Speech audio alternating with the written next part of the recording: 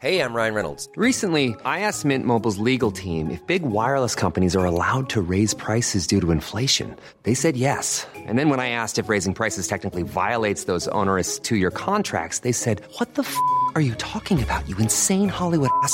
So to recap, we're cutting the price of Mint Unlimited from $30 a month to just $15 a month. Give it a try at mintmobile.com/switch. $45 up front for 3 months plus taxes and fees. Promo rate for new customers for limited time. Unlimited more than 40 gigabytes per month. Slows full terms at mintmobile.com. Here's a cool fact. A crocodile can't stick out its tongue. Another cool fact, you can get short-term health insurance for a month or just under a year in some states. United Healthcare short-term insurance plans are designed for people who are between jobs, coming off their parents' plan, or turning a side hustle into a full-time gig. Underwritten by Golden Rule Insurance Company, they offer flexible, budget-friendly coverage with access to a nationwide network of doctors and hospitals. Get more cool facts about United Healthcare short-term plans at uh1.com. Support Wrestle Talk! Give us a subscribe. Hey everybody, I'm John Cena. Hey, it's professional wrestler Colt Boom Boom Cabana. Hey, I'm Double J, Jeff Jarrett. This is Rich Swann. Matt Riddle, the King of Bros. Support Wrestle Talk. Support Wrestle Talk. Support Wrestle Talk. Do it, bro. Support Ollie. Support Luke. Support Wrestle Talk. Support Wrestle Talk. Home of Luke Owen. Whatever Wrestle Talk is, and whoever Luke Owen is, quote the Raven. Nevermore. Wrestle Talk. Rambo. Now is live.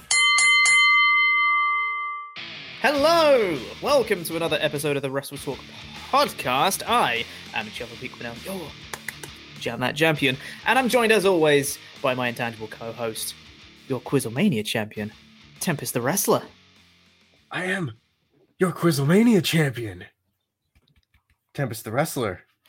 I like my crown. Well, you need to tap it harder, I think. For audio purposes, you need to tap it harder.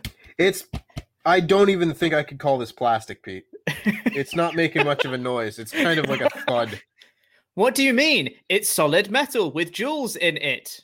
It's gold. I love gold. I love gold. Rubber ducky, this is Goldie Wang. All right. God, I'm not going to get down a Goldmember train. How are you doing today, Tempest? I'm doing all right today, Chops. I think I'm doing all right. I ain't got nothing much going on these days. Just watching wrestling and talking about it with you. That's a pretty sweet life right there. That's pretty decent. I'd have to say so. It's not much to complain about, I will say. Yeah.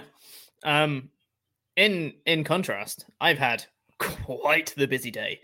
Due to various circumstances and things. I've been super duper busy today, and it don't stop because immediately after this I've got predictions for Money in the Jam, where I'm going to be not defending my Jam That Championship.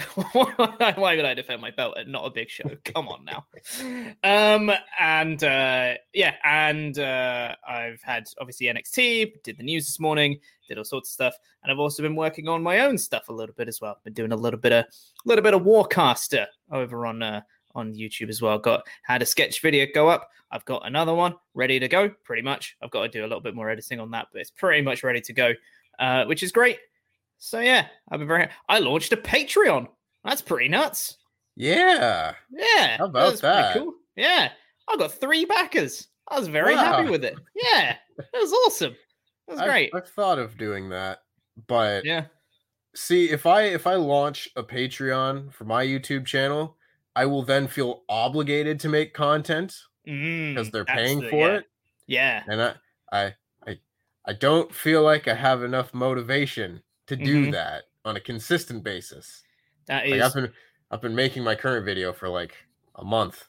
And it's like, I'll finish it when I finish it, just because I don't have time and I don't want to burn myself out. Exactly. That's the very smart thing to do. And that's what I did with my channel initially with Warcaster, was I was like, I'm just going to make some videos because it's fun. And now I'm at the point where I'm like, okay, I think I can take this a bit more seriously. So that's what I'm going to do. I think I've got some good ideas. And I also came to the conclusion, because I always I got to the point where I was making content where I was like, well, I need to know what I'm going to make for like months in advance, because I'll run out of ideas like that. I'll just stop and I won't have anything to make. I come to the realization that if you just sit down and plan stuff every once in a while, you can come up with new ideas. Like it just kind of happens if you just think about stuff. because I was thinking up, one of the main reasons I stopped making content before, because I was like, well, I don't have any more videos to make. And I was super busy at the time. So I was like, I don't have time to think about anything else. So I just didn't make anything else. And I just kind of stopped. But now I literally sat down, and on one tube ride, I went on the underground for like 45 minutes, and I came up with like 7 different video ideas. I was like, I've just got to come up with, I can think of stuff. I'm somewhat creative sometimes. I can come up with stuff. And then I start writing scripts and all that. Yeah. I kind of was like, so I could totally make this consistent then. Huh. That's an interesting idea. And then the ball just started rolling from there. And then here we are. Hey, Warcaster. Yeah.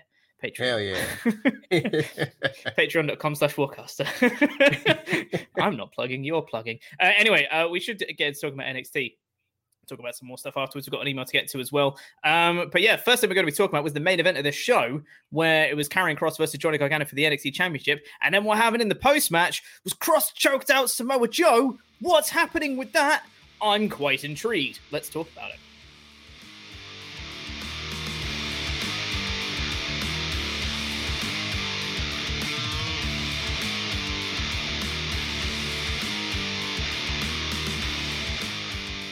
We're going to start off with the main event, which was Karrion Kross versus Johnny Gargano for the NXT Championship. Now, the first thing we really have to address here, this is very, very important. The first thing we have to address about this match is they had intangibles. Yes. Oh, intangibles. And they were dumb. They were dumb again. They were really dumb. They were really dumb intangibles. I love it. So we had the adaptable. I already spoiled one. The intangibles for Johnny Gargano were adaptable, endurance, ring IQ. Not adaptability and endurance. Nope. Adaptable and endurance. Yep.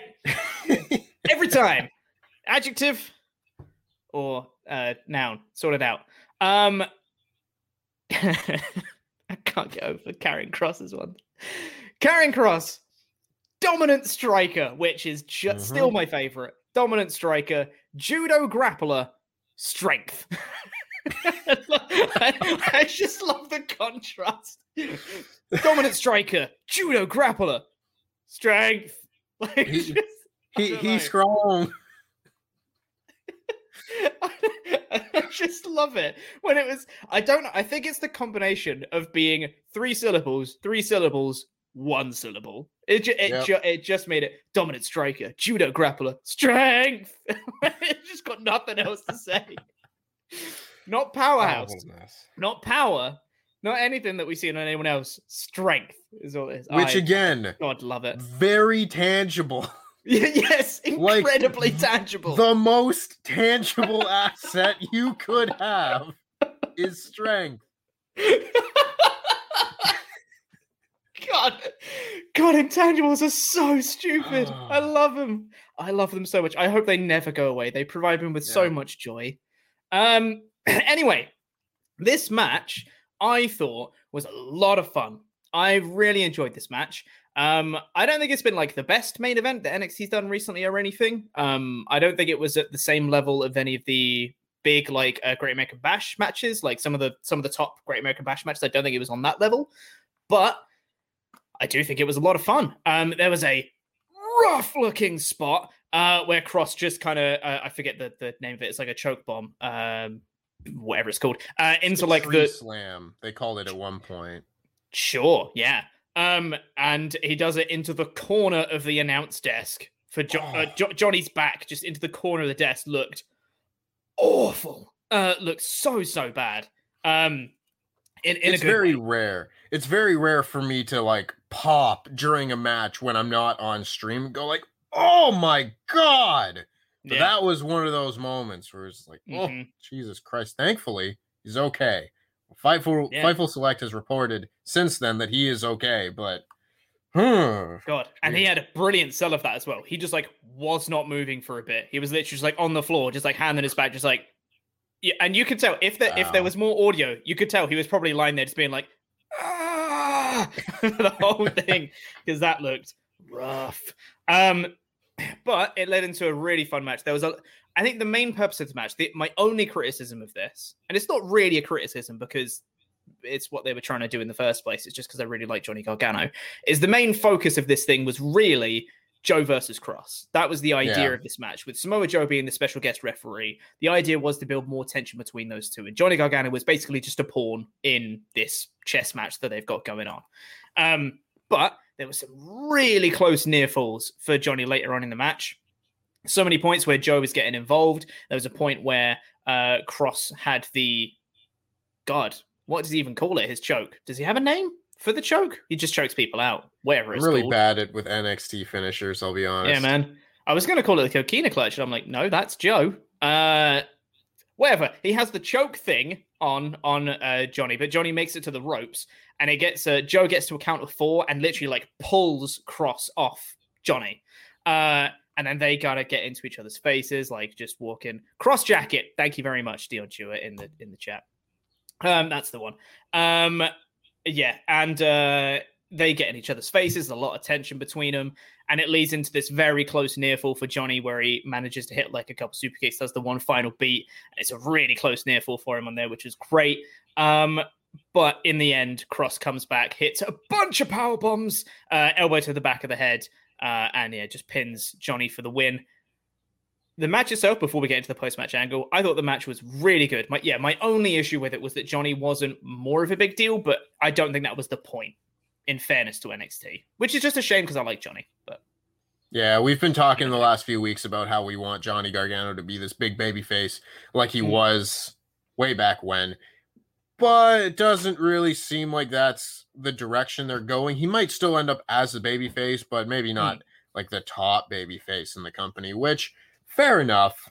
We kind of assumed that might happen more so just because Karrion Kross was looking like he was going to get called up to the main roster, and they were going to look to get the title off of him as quick as possible, and they haven't gone that direction, at least not yet. So that aside, I really did like this match. You know, it told a very simple story.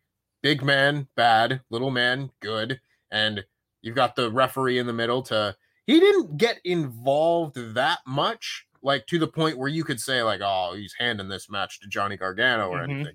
He was calling it down the middle, but he wanted to make sure it ended by pinfall or submission. So he made sure that the guy who was going to get disqualified didn't do that. So props to Samoa Joe, because I'm not usually a big fan of the special referee thing. I think more often than not, it's a distraction from the overall match itself, but I didn't feel like that was the case here. I enjoyed it, even though it was kind of like, we know that's where they're going. If Samoa Joe can get cleared, that's the direction, not another Cross Gargano match. So I felt like everything just kind of meshed well in this match. I didn't come away from this thinking that any one bit overshadowed any other bit.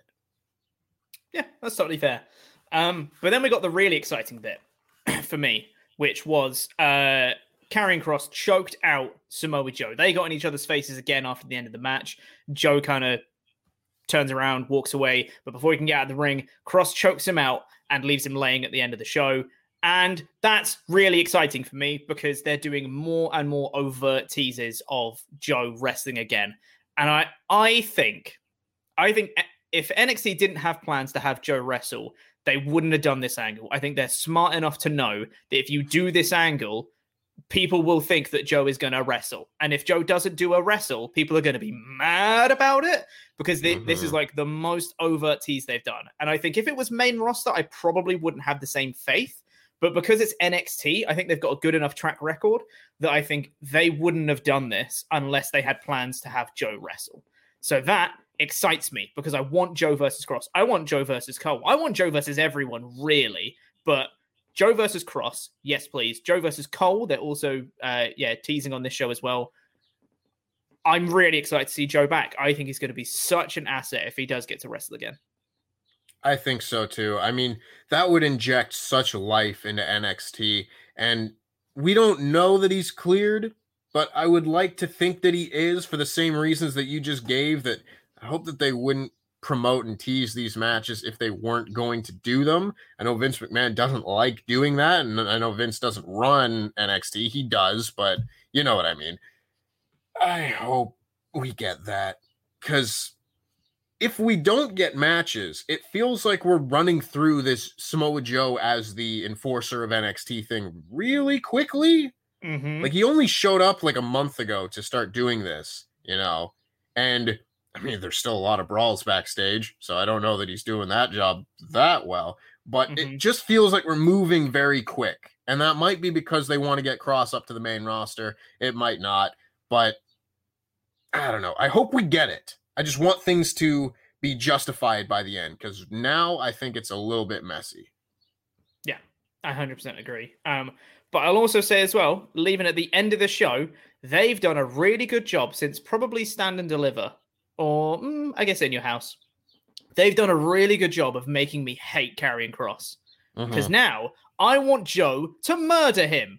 It's partially because I just want to see Joe wrestle, but also because I want to see him get back at Kross now. I don't like Kross in a good way. Like, I still, I respect him as much as I did before as a performer. It's nothing against the person, but against the character, I now hate the character. And that's exactly what I should be feeling against this big dominant monster heel that they've been trying to build up. So now I think they've done a really good job of making me want to see him get his ass kicked. And I'm excited to see that happen. So I think they did a really good job here of furthering Kross's character as well, to make him to the next level of like, boo this man, out and out heel now. Yeah, I totally agree. I'm excited to see it. I think Samoa Joe and him would be a really good matchup, because often when you put the two big guys together, it's like two tanks, just boom, boom. And it doesn't quite work out the same way that you might think it would, but Samoa Joe is such a good wrestler. He's the super heavyweight in size alone, but he works like a much smaller man. And that mixed with his believability, I think is the perfect counter to Karrion Kross being this big, mean ass kicker. It just works. It works. And it's a different kind of story you could tell than if he goes up against Kyle O'Reilly or somebody.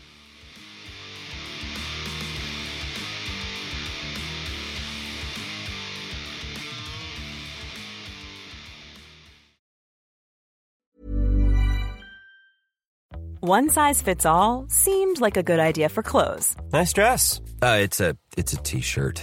Until you tried it on. Same goes for your healthcare. That's why United Healthcare offers a variety of flexible, budget-friendly coverage for medical, vision, dental, and more. So whether you're between jobs, coming off a parent's plan, or even missed open enrollment, you can find the plan that fits you best. Find out more about United Healthcare coverage at uh1.com. That's uh1.com. One size fits all seems like a good idea for clothes until you try them on. Same goes for healthcare. That's why United Healthcare offers flexible, budget-friendly coverage for medical, vision, dental, and more. Learn more at uh1.com.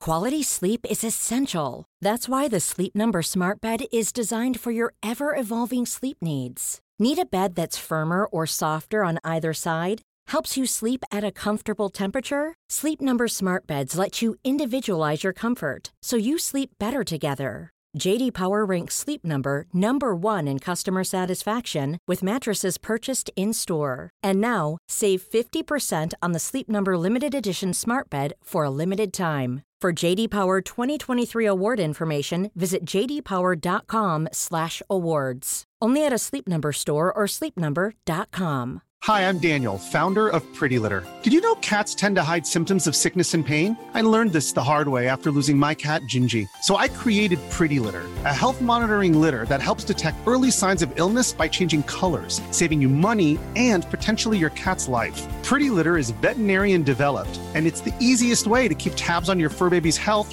right at home. Go to prettylitter.com and use code ACAST for 20% off your first order and a free cat toy. Terms and conditions apply. See site for details.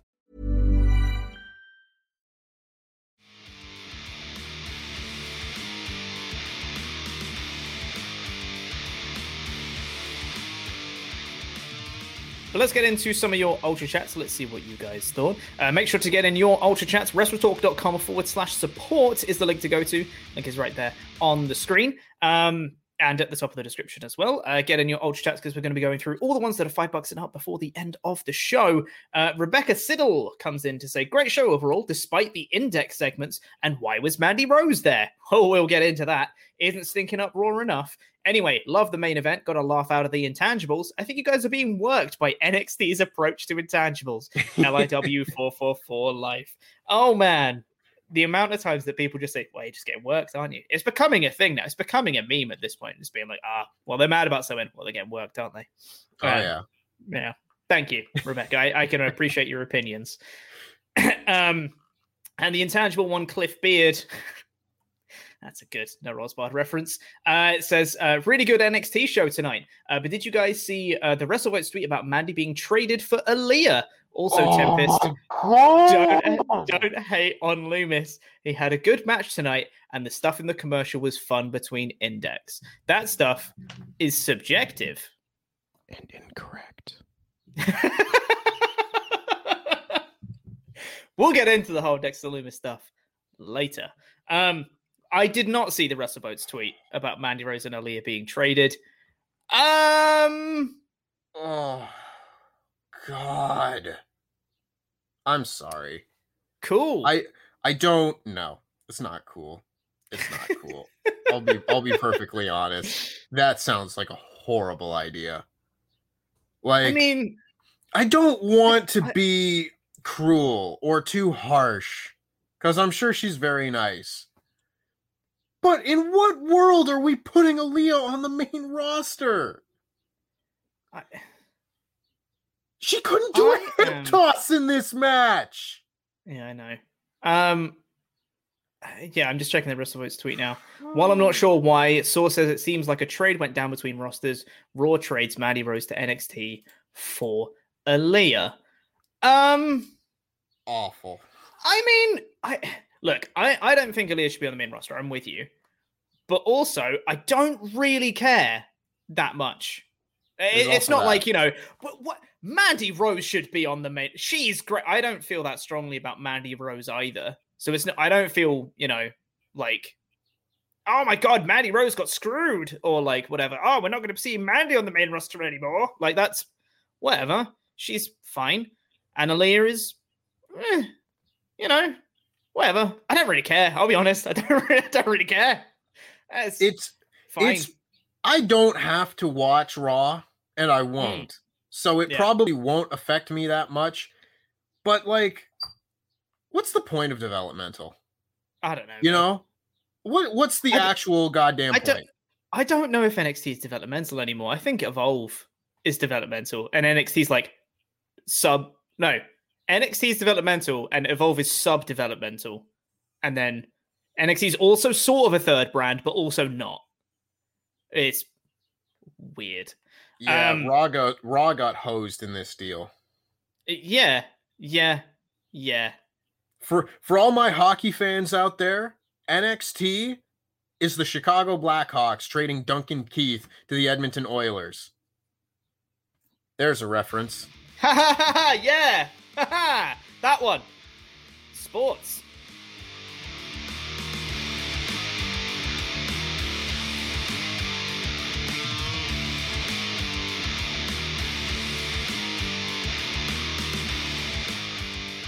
Let's get into the rest of the show. We'll get into more of your Ultra Chats later on. Make sure to get those in. WrestleTalk.com/support.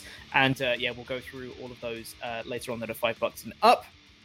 But for now, let's get on with a review of the rest of the show. Aaliyah on the main roster. Wild. Sorry, I'm still kind of getting over that.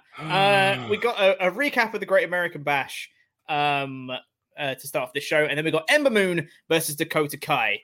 Now, there has been confirmation that Shotzi Blackheart's name on the main roster is now Shotzi, as was confirmed by the commentary team on this show, just calling her Shotzi, which is fine. That's okay. It's not the worst name in the world. But then we got, Ember Moon versus Dakota Kai. I thought this was a really good match. These are two very good wrestlers, and they had a very good match. Great. Good stuff, guys. Very fun, I thought. Very fast-paced, but it was pretty good. And then it's Go to Kick. Still the worst name. It's the worst name for a finisher. And ever. I've seen people saying that they think it's called the Dakota Kick. Like the Dakota Kick. Like Kota Kick. No. It's Go to Kick. Like go to sleep, but you kick them. So she's gone, instead of sleep, it's kick. Go to Kick. Doesn't even make sense. God. Oof. Anyway. Yeah, I thought this was a really solid match. You know, like it didn't blow my socks off or anything, but as far as like an opening match to an NXT after a special, I thought this was perfectly fine. Yep, I agree. And then we got a cool moment afterwards where Xia Li came out. I mean, Xia Li coming out, I was like, okay, sure, whatever.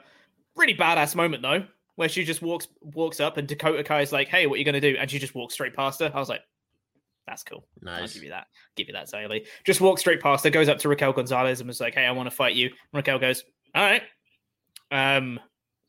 Yeah, cool. Xia Li versus Raquel Gonzalez, I guess, which I don't have any particularly strong feelings about. I'll be honest. No, I see. This is the issue where I have not particularly cared about the whole Tian Sha thing. And it's been going on for a long time, like months and months and months since Boa and Xia Li started getting like kidnapped or whatever the storyline was. Yeah. I just don't really care. And they started doing the thing with Mei Ying and Mercedes Martinez, and that was it in your house. That was like a month ago, and we never got follow-up. And granted, yes, Mercedes Martinez got a concussion when she was kicked in the head, so she hasn't been on TV since then. But I haven't been given a reason to care about all this, and it's not hooking me so far. So I'm not super interested in seeing a title match either. My big takeaway, because I got a lot of flack last week when I said that Ember Moon hasn't done anything in NXT and whatnot. By the end of this segment, Ember Moon was the fourth most important person involved. Yeah. She lost the match and then was not factored into the post-match angle whatsoever. You could basically forget that she was even there. Oof, Maron.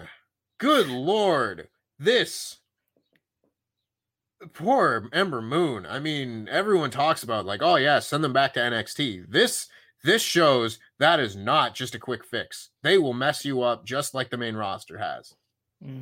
Realistically, what difference has her main roster and second NXT runs have been? Like, at all. He didn't do anything on the main roster. She got a title shot at SummerSlam. She's done nothing in NXT. She got a title shot at In Your House. It's the same thing. Yeah, it's a Spider-Man meme.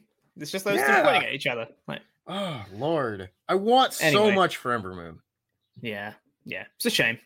We then got a backstage promo, which was previously on YouTube thing earlier in the day or whatever, which was Diamond Mine backstage. Malcolm Bivens cut a little promo, just kind of putting over the different people in Diamond Mine, which I thought was good, trying to put them over a little bit more. And then they said they wanted to do an open challenge. Then Bobby Fish comes in. And Bobby Fish says, open challenge? I'd love that. And then Roderick Strong is like, hey, it's not against me. It's against Tyler Rust. And I was like, is that all you're going to do about their history together? About being in Undisputed Era? And like Strong was basically the replacement for Bobby Fish while Bobby Fish was out injured. But then they were together after he came back. And then there's so much to like play off here. And there's nothing. There's just open challenge. I want in. And that was it. And I was like, well, I just feel like there was a lot left on the table for that, which is a bit unfortunate. And then I got a worrying feeling. I was like, oh no, they don't care about Bobby Fish, do they? And then I kind of got my feelings confirmed with their match later on. Oh boy, which I guess we might as well talk about now. Go for it. Which was a very short match. And Roderick Strong kind of got up on the apron after about 2 minutes. Bobby Fish got distracted. Tyler Rust hit a buzzsaw kick and then won. And then that was it. And then he was going to get beaten up after the match. And then Kushida came down for a save. Ooh, Bobby. They do not care about you, buddy. I think Bobby Fish is going to make a really good coach at the Performance Center one day. Yes. Great shout. He's a very, very good technical, sound wrestler. He can make a very good coach. Yeah. I mean, like, he came back, and I was like, I don't think he's got a high ceiling. He lost his first match to Pete Dunne. Set up a program with Oney Lorcan that I don't think they've gone back to. He just was kickboxing or punching a punching bag one day in the gym. I was like, I haven't forgotten about you, Oney. And then proceeded to forget about Oney Lorcan. So who cares about storytelling? And now he's losing to the secondary member of Diamond Mine in 2 minutes. Writing's on the wall there. I'm not saying that he should beat Tyler Rust, because you got to put over the Diamond Mine for sure. But I think this just kind of goes to show what they think of Bobby Fish. He's very clearly the fourth guy out of Undisputed Era. And it sucks because I really like Bobby Fish. Yep. It's just a shame. When you look at how the other members were treated on the show, Roddy didn't do a whole lot, but he was the reason why Bobby Fish lost, and he was somewhat being protected. And he's like the leader of this new faction and stuff. You got the promo from Adam Cole, which was amazing. And you got the promo from Kyle O'Reilly, which was very interesting, which we'll get into later. And Bobby was just here. No, and Bobby was just here losing in 2 minutes. It's such a shame for him. But Tyler Rust got a win. I'm still not super into Diamond Mine yet. They haven't really given me a reason to be super invested yet. But that's exactly what I was going to say. They haven't given me a reason to care. And I gave them a pass like the first week and the second week because it was early. It's no longer early. They've been here for like a month now. We need to pick up the pace here. Yeah. Considering how quickly and effectively they hooked me with stuff like Hit Row. They can make a faction come in and have immediate impact. Mm-hmm. Diamond Mine has been the opposite. They're just a group of mid-card guys. And I need to know what they're about. Give me a reason to care. Yeah, totally. We got a little promo for Ikemen Jiro for the breakout tournament. This is exactly the kind of promo that I said that we said they should totally do, which was them just saying, hey, this is why I wrestle. This is why I'm here. I want to win the breakout tournament. Perfect. Do more of this. He did a little bit in English, a little bit in Japanese. It was great. Loved it. Very likable character, very charismatic. It's perfect. My favorite part of this, he's doing his thing. He's saying his spiel. And parts of it are full on Japanese. Parts of it are kind of broken English. Mm-hmm. And one bit, he says, and I'm going to beat your ass. And in the bottom, subtitles, I'm going to beat your butt. I was like, that is such WWE. It's so funny. I loved it. It was great. It can make you buy into the character immediately. Something that I don't know. Maybe they should do for Diamond Mine. Just an idea. Yeah. Anyway, we then had the first of three. We'll talk about all of them now because we might as well. We had several promos with LA Knight and Cameron Grimes. Where we had three in the night. In the first one, LA Knight kind of brought in Cameron Grimes and said, you need to get trimmed up because you look terrible. And I was like, oh no, they're going to shave off his beard. They're going to make him have short hair. This is going to be a terrible thing. They kind of just neatened up the beard a bit and put it in a ponytail. And I was like, oh, that's fine, I guess. Whatever. Mm-hmm. The thing that annoyed me, and this was a running theme through the whole thing, and I think you mentioned this on your edited review as well, it feels like the story's been inverted because the point of this is that Cameron Grimes should be getting worked over. He should be the guy that's getting screwed over by being his butler. And the entire time, LA Knight was the one who was on the wrong end of the stick the whole time through all of these segments. And that somewhat cheapens the stipulation of you've got to be my butler if you lose, completely cheapens that stipulation if Grimes is going to be happy being his butler. It's just was a weird way to go in the first week to go about it this way. I thought was very, very strange. Yeah, I'll be I don't want to come across like I am super negative about everything on this show because there was good stuff, but I really didn't like this. It felt so counterintuitive to what they're doing, where up to this point, things have been going very well. And there were some funny bits in it, but that shouldn't be the point. We're not at the payoff of this yet. You still need to build. And they forgot about the whole build part of it. I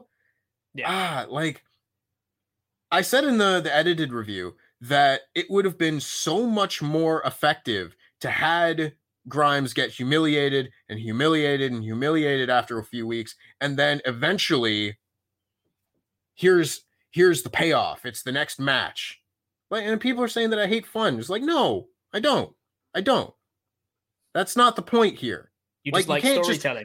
I like good storytelling. Yeah. Folks. And you can have good storytelling with fun. I don't understand. This is And it was objectively quite funny. These guys are naturally very charismatic, very funny people. And yeah, you can have the comedy, but just make the comedy make sense. Like, it's not hard to do. Just switch the people. Have Grimes getting worked over, and you can still have him be funny while getting annoyed at being a butler. Like, Grimes is a guy that is so naturally charismatic that he can make anything, even getting worked over. He can beat the whole thing with the whole Ted DiBiase skits was him getting annoyed at Ted DiBiase and getting the wrong end of the stick the whole time. And people loved it because he was so funny in that role. Like, you just need to do that again until you build to the flip of the power and you have Cameron Grimes come out on top. Like, that's 101 storytelling, man. Like, I don't know. Just whatever. And that was the first one with the makeover. Sorry, just real quick. The second one was LA Knight says you need to mow the lawn, and Grimes goes to get in a big mower, and he's like, no, you need to do it by hand with this thing, and Grimes goes off and does that.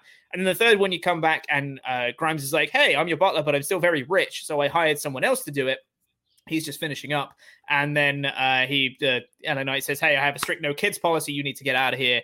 And then Grimes ends up getting pushed in. Knight ends up getting pushed into the pool, courtesy of Grimes picking up a rake. It's funny. It's objectively funny, but like, it's just the wrong person ended up in the pool. That's it. And I've seen a number of people here saying, oh, you guys just lack patience. This isn't the part you're supposed to be patient about. You're supposed to be patient and wait for the payoff of pushing him into the pool. I think we're the patient ones. We want the story to take longer. This is so backwards. Like, what? Be patient. Be patient for chapter 1 when they've skipped over to chapter 6. What are you people on? I don't get it. Oh weird. My god, let's move on. Yeah. Anyway, we then got that Tyler Rust Bobby Fish match, as we mentioned before. Samoa Joe goes backstage and reminds Karrion Kross of the rules of their match later, which I thought was really cool. He just speaks to Kross. Kross ignores him, so that he kicks the punching bag, and he's like, do you understand me? I was like, oh god, I love Joe. He doesn't have to do much, and I love him. I love this stuff. I really do. Like, they never seem to do these little detail things with the special guest referee bits. And now, of course, because it's NXT and there's more attention to detail, they did it. And it's just like, oh, it's the little things that make me like this show that much more, you know? Mm-hmm. Absolutely, yeah. Beth Phoenix, backstage, tells Indy Hartwell that sometimes she just needs to take a chance. Save your rant, Tempest. Save your rant for later. There wasn't that much index stuff on this show. My problem with it is not the index part of it. Mm-hmm. But we'll get to it. No, we've moved on from the LA Knight Cameron Grimes stuff. Sorry, I was going to bring up a comment, and I'm not doing it because we've already moved on. I've seen it. Yeah. I don't know what to say. I'm moving on from it. It's fine. We then got Saray versus Gigi Dolin, who originally this was going to be against Toni Storm, but Toni Storm said no, and then she's gone up to SmackDown, it looks like. So I guess they You're never getting this match, Saray. So I guess they're not doing that match. Sure. I thought Gigi Dolin looked pretty good in this match, I'll be honest. And the match was fine. You know, it wasn't anything spectacular or anything, but it was all right. This is where we got Mandy Rose. Mandy Rose comes in, who is obviously part of the well-known tag team with her and Dana Brooke on Raw, where they've done so much as a tag team. And she comes out on the stage and stands there for a bit and watches the match. And then the match carries on. They both stop and go, Mandy Rose? And then they stop for a bit. Sorry, and then they just carry on wrestling. What did they do? They go, Mandy Rose. I'm pretty sure that was the exact audio that I got from the show there. So then they watch her for a bit, and then they carry on wrestling.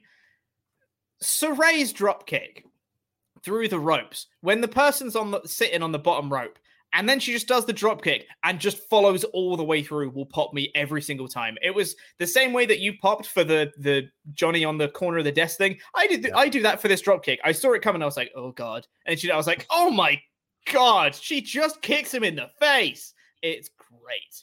But yeah, Saray won and Mandy Rose watched. Yep.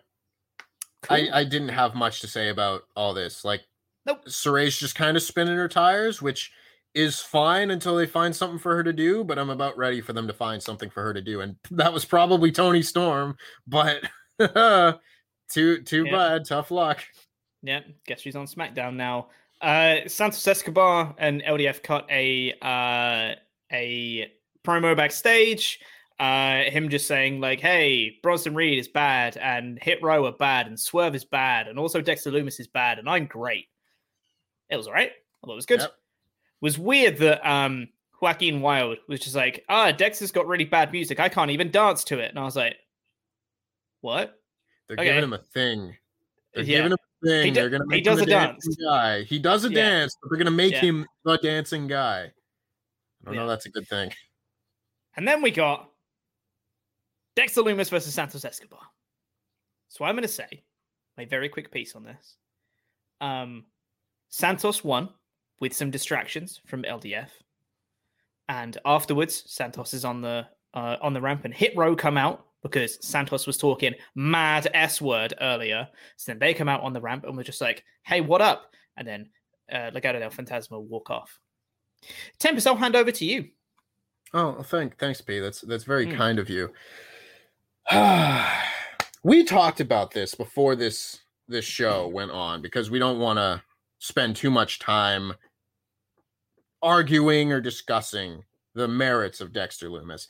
But I feel like we came to an understanding here that when he does his stoic, cold, emotionless gimmick, it's very effective and interesting. There's a lot of things they could do with that. But his stupid crab spider walk thing kills me every time. There's no logical reason for someone to do this in a fight. And there's no logical reason for your former cruiserweight champion who can fall off a ladder and be fearless and go in there against anybody and take on all comers and blah, blah, blah. Oh my God. Oh, creepy man. Oh my God. I got to roll out of the ring. Oh my God. Like, just kick him in the goddamn face. You're a wrestler. I felt the same way about Bray Wyatt. Every time he would do his little spider walk, it's like people would run away and be like, oh God, just kick him in the face. You're a wrestler. Just kick him in the face. And when they went to the break and came back, he really didn't do any of that stuff afterwards. And the match greatly improved. Funny how that worked. Because that's the problem here. If it was just some guy who couldn't do anything, I don't know that I would be that mad about it. But Dexter Lumis can work. And if he just did his regular character, like the stoic thing that we saw in the first 20 seconds of the match, where Santos Escobar goes to try and hit him, and he kind of blocks it, but he's cold, and then he gets knocked down, but he doesn't kip up, and he's still cold. That's really cool. There's a lot of stuff you could do with that. That is so much more intriguing than him just being a freak. Why is he a freak? Yeah. Oh God. I just hate it. Like, anytime Dexter Lumis is on this show in an extended matter, it makes the show significantly worse. Significantly worse. This was the worst match I've seen in NXT in a while. In a good long while, and Aaliyah wrestled on this show. I don't think it was that bad. After that, we got Kyle O'Reilly did a backstage interview. I thought this was really interesting because I had to go back and listen to this again because I was like, wait, hold on a minute. What did Kyle say exactly here? Because this was really interesting. So I thought this was just going to be a little sit-down interview where Kyle was just like, hey, man, I lost against Adam Cole, but I'm still going to fight. I'm Kyle O'Reilly. I'm going to come back stronger than ever, and I'm going to take back what's mine. I'm going to become NXT champion. But this was not that promo. Nope. Kyle O'Reilly said, he was in an interview with Wade Barrett, and sit-down pre-recorded interview, and he said he was watching the footage back from his match against Adam Cole last week at Great American Bash, and he said he struggled to recognize who he was. Where's the killer instinct? And I was like, okay, interesting. And then he was saying, I was saying before that I wanted to get my soul back after I gave it up to the Undisputed Era. But now I'm thinking, do I even need it back? I mean, I used to do things differently, sure, but I got the job done. And I was like, are they teasing a Kyle O'Reilly heel turn? Like, what's happening here? This is very interesting. And but then, he's still adamant that he needs to beat Adam Cole. And he's saying, I'm not the guy that can and will beat Adam Cole. I'm the guy that can and will finish Adam Cole.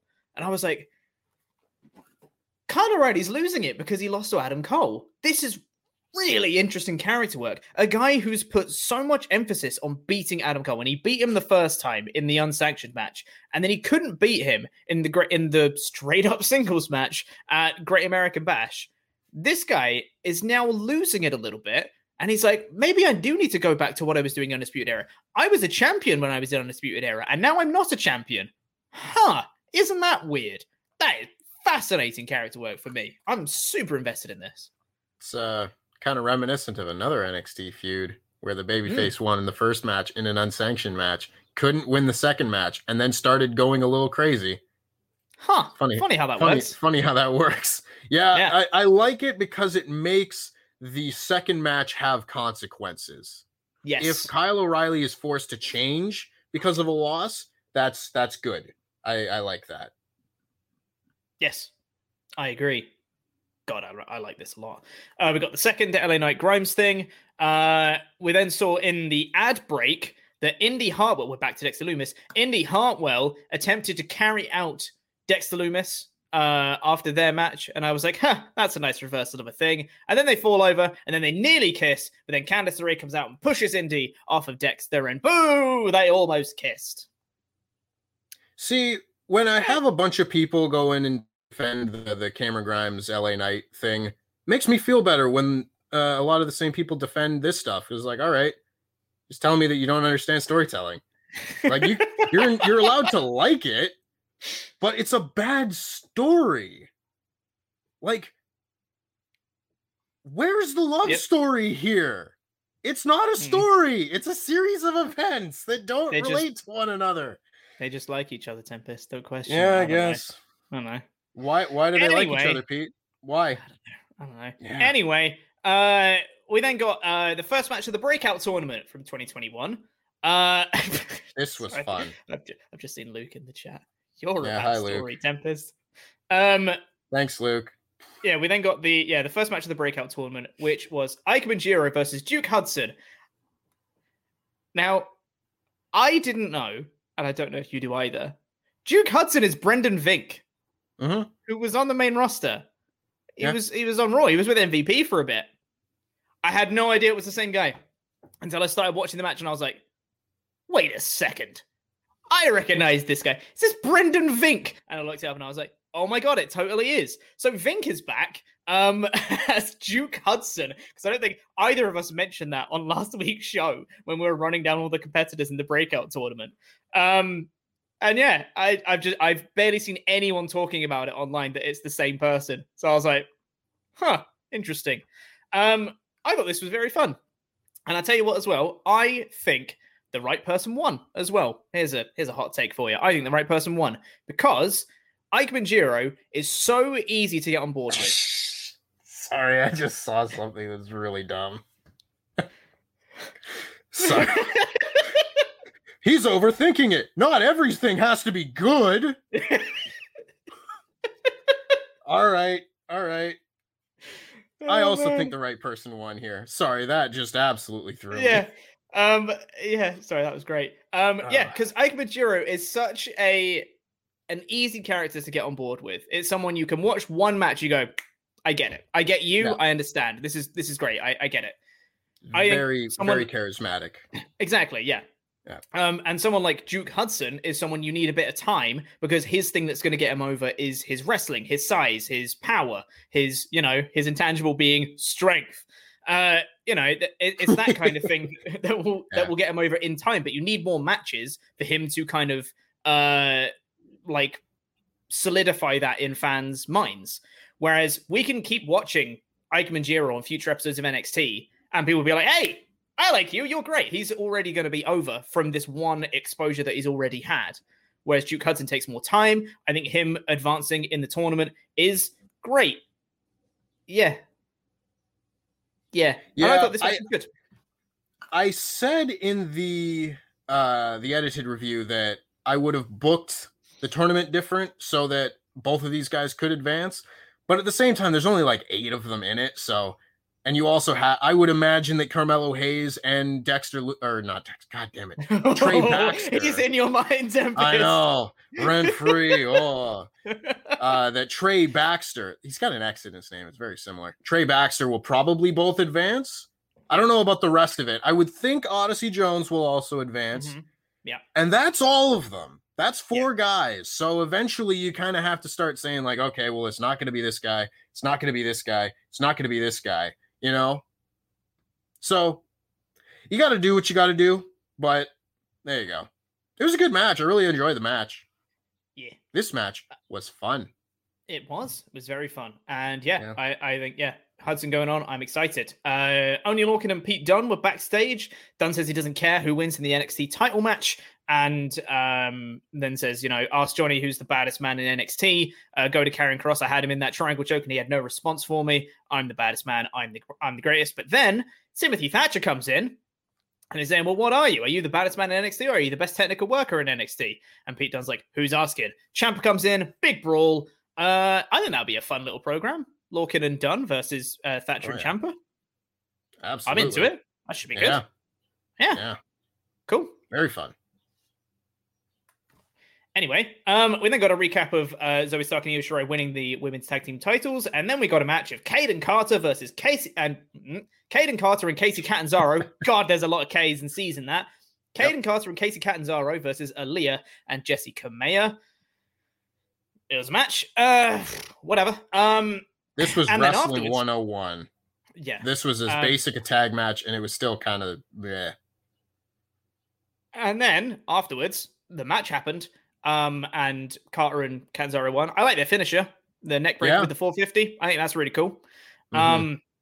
And then afterwards, Aaliyah turns on Robert Stone, and the crowd pop massively for it. And I was like, what's happening? What am I missing? It's like Tamina at WrestleMania. I'm like, what am I missing? Why are people so credit to Aaliyah, credit to the fans, whatever. If you want to make a moment out of it, by all means, they can do it, and they made the moment better for it. Great. I'm really happy for Aaliyah that she got a big reaction and all that stuff. I don't get it, personally. Nope. I don't understand. But great. Happy for her. Aaliyah turns to Robert Stone, beats him up a little bit. And then just as he's getting away, Jessi Kamea is like, do I go with Aaliyah? Do I not? I don't know what to do. And then Frankie Monet comes in, of all people. And she kind of takes Jessi Kamea and Robert Stone away with her. And then there was a backstage segment where Mandy Rose comes back to them and says, well, it looks like the Robert Stone brand is under new management, and then walks away. And I was like, what is all of this? I don't know. What's happening? I genuinely think that the Robert Stone brand might be the least successful act in NXT history. Like, not saying like the worst or anything like that, but the least successful. I mean, like, it had Chelsea Green. Off she went, I had nothing. It was a really terrible debut for the group. You had like Aaliyah and Jessi Kamea. You had Mercedes Martinez at one point, and she buggered off as well because she went up for Retribution. Remember that? And then and now you've got Aaliyah's left, and now Frankie Monet has come in and is kind of running the group, but it's still called the Robert Stone brand. Who's what? Yeah, I said last week that I would keep Frankie Monet far away from all of this. And now she's like leading them. I just don't think this is a good idea. Like at all. Yeah. Why would you attach yourself to the anchor of the NXT roster? Just this whole thing. They're portrayed as geeks. They never win matches. And Robert Stone is a loser. He's a geek. He's a buffoon. But now you see, Tempest. Now they're going to have Mandy Rose and all of their fortunes are going to turn around. It's going to be Frankie Monet, Jessi Kamea, and Mandy Rose as a strong faction. Anyway, do you think that's what it is? Because I think that Mandy Rose might head up her own little women's faction, maybe, and take on the Robert Stone brand. I don't know. Maybe. Who knows? Anywho, we then had Samoa Joe backstage, reminds Johnny Gargano of the rules from the main event. I also thought this was very good. Again, plays off their dynamics and stuff. Very, very good. We had the third LA Knight and Cameron Grimes skit. And then we had Adam Cole cutting a wonderful promo. God, Adam Cole's so good. Yes. Says that he's completely done with Kyle O'Reilly, and he kind of mocks all the things that Cole said in his sit-down interview earlier. And he's like, I walked through the fire. And he's like, yeah, and you got burned by Adam Cole. It's just brilliant. He says that Samoa Joe's a coward. He says he's crept up behind him and he attacked him. He's not scared of him. You're just what was it? You're just a guy in a suit, whatever. You won't come down here and face me man to man. I know you won't. It's great. I love it. And yeah, it says there's no one who's man enough to go toe-to-toe with him. Out comes Bronson Reed. And I was like, that's a choice. Mm-hmm. I love Bronson Reed. You guys know I love Bronson Reed. I thought he was off to the main roster. I didn't think he was going to be seen on NXT again. I thought that was that. Like, he dropped the dropped the North American Championship, and then that's it kind of thing. But yeah, he comes out and he says, hey, I've got nothing to lose anymore. I lost the North American title, and now I have nothing. What's scarier than a man who's got nothing to lose? Comes out, he gets the best of Adam Cole here. Cool. You know, if they're going to have Bronson Reed have a little bit more in NXT before he gets called up, great. Stick him in with Adam Cole. Why not? You know, he's probably going to lose, but if anyone's going to make him look good in defeat, it's going to be Adam Cole. Yeah. So yeah, I'm up for that. Adam Cole can get another good win against a solid talent, you know, someone who's been pretty well built up. Cool. Yeah. My favorite part of this whole promo segment was like right near the top where he made light of something that Kyle O'Reilly said during the promo earlier in the show, where Kyle O'Reilly said like, hey man, like losing happens. It's part of life. Yes. And that sort of stuff. Because there was a part of me who wanted to say like, no, you need to live and die by this defeat. And he ended up kind of getting there, saying that he needs to beat Adam Cole and it's really affecting him. So I was okay with that. But when Adam Cole then goes out and says like, yeah, losing's part of life for someone like Kyle O'Reilly, not like me, I was like, oh, that's why you're the star. That's why you're the top guy around here. Absolutely. I love that. I love wins and losses mattering. And Adam Cole made them feel like they mattered. So shout out to Adam Cole. This was a very enjoyable promo. Yeah. And him literally just being like, he's just such a dick when he says it. He's literally like looking straight in the camera and he's like, yeah, losing is part of life. If your name's Kyle O'Reilly, it's like, oh, yeah, shut up, Cole. You're the best. Yeah. And then we got that little backstage segment with Frankie Monet and Mandy Rose. And then we got the main event, which we've already spoken about. So overall, I thought this was an okay show. You know, there were quite a lot of things on this show. There were some minor, some major that I didn't really like. I thought the storytelling in the Grimes Knight stuff didn't really make sense. I thought they should have waited on that for the dynamics to be flipped. The main event was super fun, and I'm really excited to see where Joe and Cross stuff goes. Adam Cole is still amazing. I thought the quality of in-ring wrestling was mostly good. There were a couple of not great ones in there, but mostly pretty good. Overall, I'd given this a 3.5 out of 5, something like that. Yep.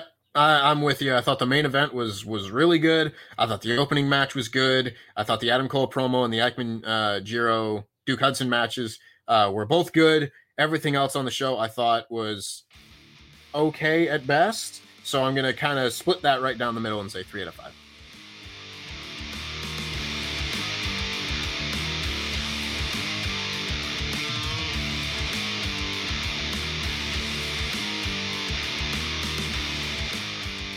Let's get into the rest of your Ultra Chats here before we get out of here. Last chance to get those in. WrestleTalk.com/support is the link to do it. Last chance for those, and we'll read all of them that are $5 and up before the show ends. Joe Strikes comes in to say, I don't think Joe will wrestle. Joe will give Cross the beating of a lifetime. Murdered so bad, Vacant wins another title. Cross just then randomly shows up on the main roster, and this is all to build Joe's role and not have him wrestle. I don't know if I'd like that. Yeah, I don't know if I'd like that. I still think it would be a little bit of an anticlimax if Joe doesn't have a match. Even if he like just beats up Cross and forces him to vacate the title or whatever. I still don't think that would be enough, personally. It also, like, I don't know if the point of this Ultra Chat is to like get Cross to the main roster without beating him, but beating him up so bad that he vacates the title essentially serves the same narrative purpose. So I don't think that would make too much of a difference, but I don't know. We'll see. I would prefer to just see Joe wrestle. Yeah, totally. Yeah. We got on here from Trevor L. It says, just got my ticket to the September 20th Raw. Thanks for the Hawks Oilers reference, Tempest. We need more hockey mentions. Thanks for doing everything you do and keep it up. Thank you very much, Trevor L. Thank you, Trevor. Appreciate it. And I hope you have fun at the September 20th Raw.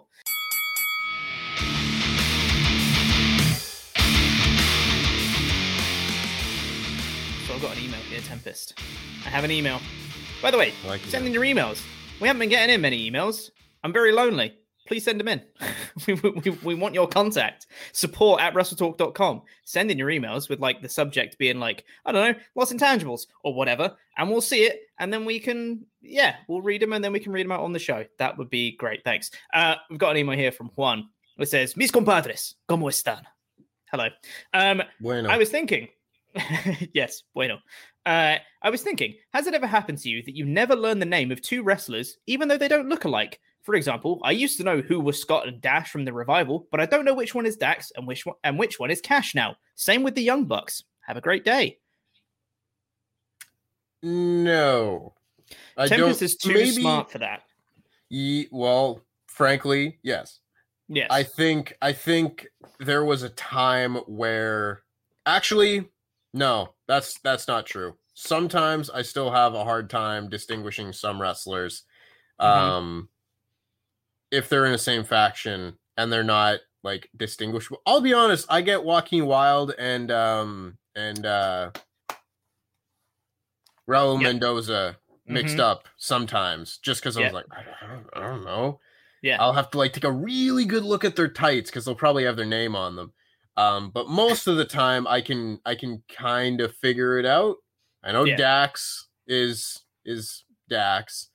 Yeah. You know, and Cash well is done. Cash. Yeah. You know, it was definitely harder when they were in the Revival because, again, they didn't have any distinguishing features other than one is bald and one is not. Yeah. But yeah, I did have to like make like rules in my head to distinguish the Young Bucks at first. I was like, okay, Matt has black hair like Matt Hardy. That's how I know that one's Matt. And now I know because they're this big deal and everything like that. But at the time, you do have to kind of work out little things in your head to make sure that you know which one's which. I feel like I might have done the same thing with Blake and Murphy way back in the day, but I'm not sure. Yeah, that's a fair one. I'm just going to throw out there, back in the day, the Usos, you know, that's kind of hard to distinguish. Some people still can't. Yeah, even though they have very different hairstyles, different characters, and they wear different things. Yeah, sure. Though, to be fair, in Juan's email, he does say wrestlers that don't look alike. There's definitely some. I'm trying to think of. There's definitely some that I just can't think of them right now. Normally, it's like, to be fair though, I had the thing with the Young Bucks, but that was normally when I first started watching the Young Bucks. I was like, I don't know who these guys are. They're called the Young Bucks. One's Matt, one's Nick. I'm like, okay, like I can't tell you apart. But that happens with every act, I think, until you get used to them at the very least. Send in your emails, support@WrestleTalk.com. Give us some more examples because I'm flagging here. I can't think of any, even though there are definitely some there. Now, there's a thing I was going to... I've done it again, Tempest, where I've had a thing and I've forgotten it. Every show, man. I'm literally just like, that would be a good thing to bring up on the podcast. And then I don't. No, I've completely blanked. Tell you what I've been watching lately. There it is. I've been watching speed runs because it's SGDQ. It's Summer Games Done Quick Time, and I'm very happy about it. I'm watching a ton of speed runs lately. They're so cool. Something that was really cool was I very briefly last year got into speedrunning Pokemon Emerald specifically. Glitchless like run. You would do it, or you'd watch it do it? Oh, right on. Both, but I did it for a little bit, only for a little bit. I mean, the main reason I wanted to do it, or one of the main things that was appealing to me, was I get to play my old Game Boy Advance SP, and it'd be super cool, and I'd speedrun on that, and it'd be cool and all that. But then I didn't have the things I'd need to get like verified speedruns, because I'd need to like hook it up to my computer, and I didn't have the stuff for it. And then I was like, well, I could play on an emulator, but that's not as fun because I'd be using a keyboard, and that's like doesn't have the same feel to it. So I played it for a little bit. I did one of the big glitches. The big manipulations, because it's a glitchless run, is getting the correct mudkip in Pokemon Emerald, because you need to get a specific mudkip that has a certain nature, certain IVs, so that is like the strongest one you can get for the run. And the whole run is based off this one particular mudkip. And you have to do a very specific timing of certain things and steps. And it's like a frame perfect trick. And the game runs at 60 frames a second. So in the space of a 60th of a second, you have to hit A, the exact right time and time it and all that stuff. And I got that trick down, which was good. That was like the one thing that I could do. And I got to like the first gym leader, I got to Roxanne. And I did that in like, I think my best time of doing that first little section was like, I don't know, 17, 18 minutes. And I spoke to a few people in the like community. And one of the guys I spoke to was a guy who went by Amoeba was his like tag, his name that he did. And the guy that was running SGDQ, who was doing Pokemon Emerald Glitchless at SGDQ, was Amoeba. And I was like, that's really cool. I spoke to you before about running this game, and now you're running it at GDQ. That's awesome. And he did, and his run on the Glitchless on SGDQ up to Roxanne took him about 17 to 18 minutes. And I was like, I kept pace with you for the first gym leader, and then I stopped because it was really hard, because that's where you get all the other manipulations and all the other stuff going in. But I got the first bit down. I've been watching so many speedruns as of late for SGDQ. It's so much fun. I love speedruns. Do you have any interest in speedruns, Tempest, or am I boring you with this? I hadn't for a while. The only speedrunner that I this is very recent, like within the last month, I've started following Small Ant on YouTube and his speedruns. He's predominantly a Mario Odyssey speedrunner. Yeah. And I started watching it just because he would do like Pokemon challenge runs where it's like, I'm gonna play through Pokemon Emerald without using the PC and stuff like that, or I can't go into the Pokemon Center or whatever it was. And I was like, oh, that's interesting. I'm gonna do a team only with shinies. I was like, well, I gotta see this. You know, I never had too much interest in it, just because I can't imagine playing one game that many times.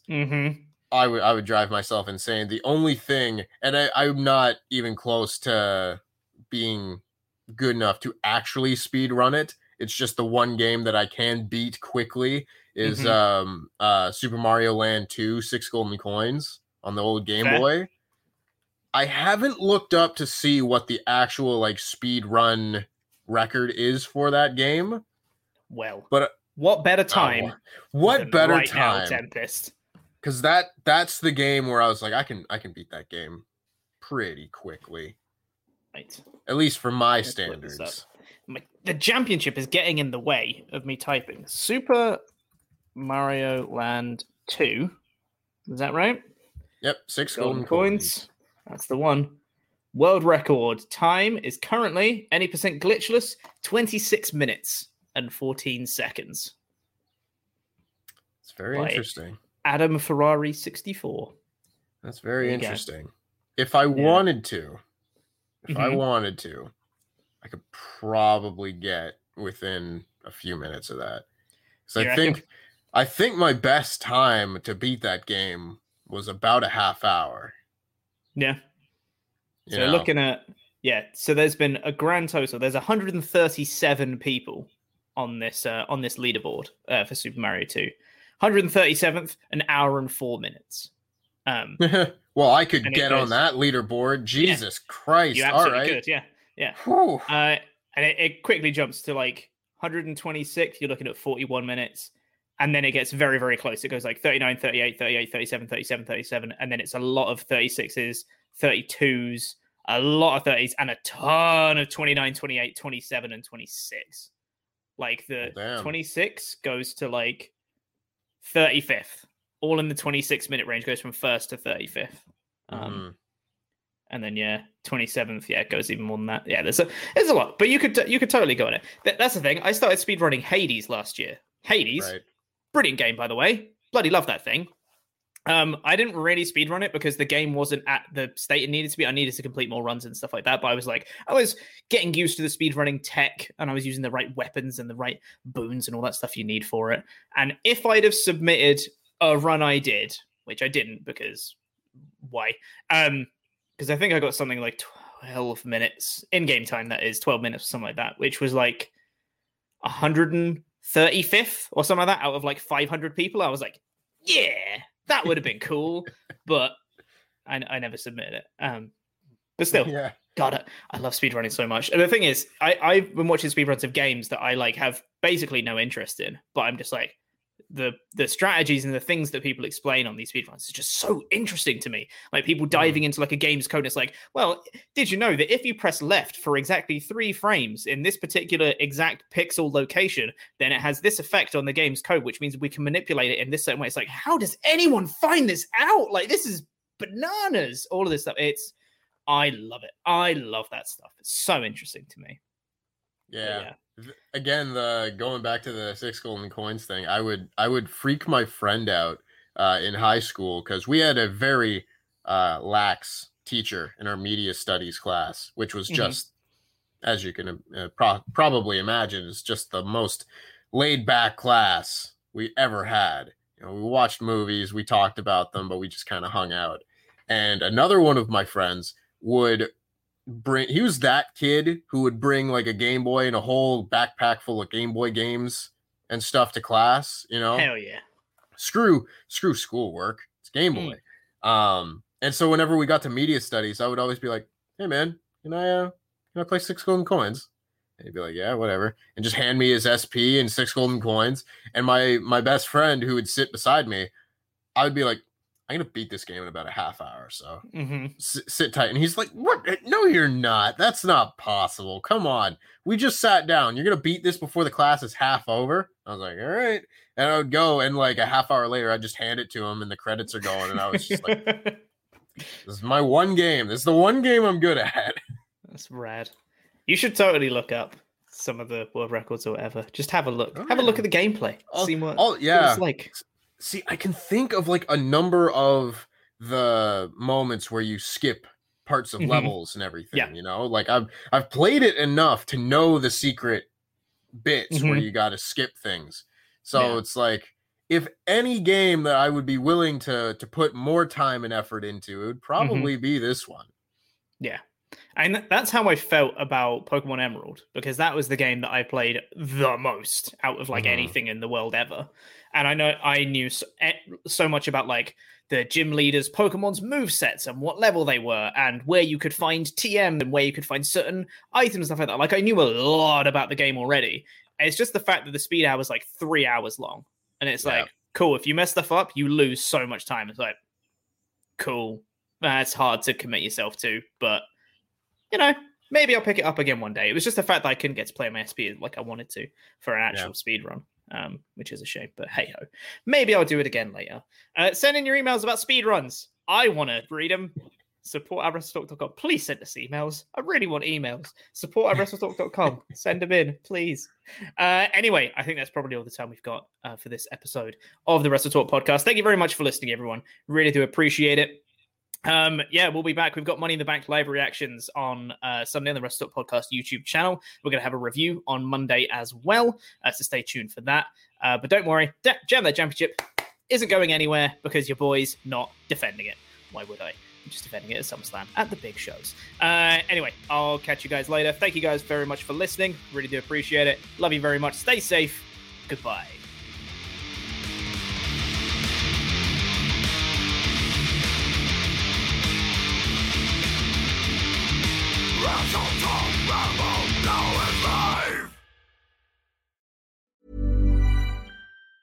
Planning for your next trip? Elevate your travel style with Quince. Quince has all the jet-setting essentials you'll want for your next getaway, like European linen, premium luggage options, buttery soft Italian leather bags, and so much more. And it's all priced at 50 to 80% less than similar brands. Plus, Quince only works with factories that use safe and ethical manufacturing practices. Pack your bags with high-quality essentials you'll be wearing for vacations to come with Quince. Go to quince.com/trip for free shipping and 365-day returns. Hi, I'm Daniel, founder of Pretty Litter. Did you know cats tend to hide symptoms of sickness and pain? I learned this the hard way after losing my cat, Gingy. So I created Pretty Litter, a health monitoring litter that helps detect early signs of illness by changing colors, saving you money and potentially your cat's life. Pretty Litter is veterinarian developed, and it's the easiest way to keep tabs on your fur baby's health right at home. Go to prettylitter.com and use code ACAST for 20% off your first order and a free cat toy. Terms and conditions apply. See site for details.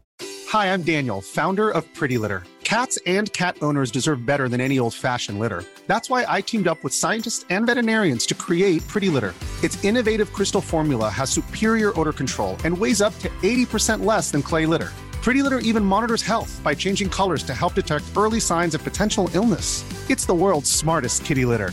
Go to prettylitter.com and use code ACAST for 20% off your first order and a free cat toy. Terms and conditions apply. See site for details.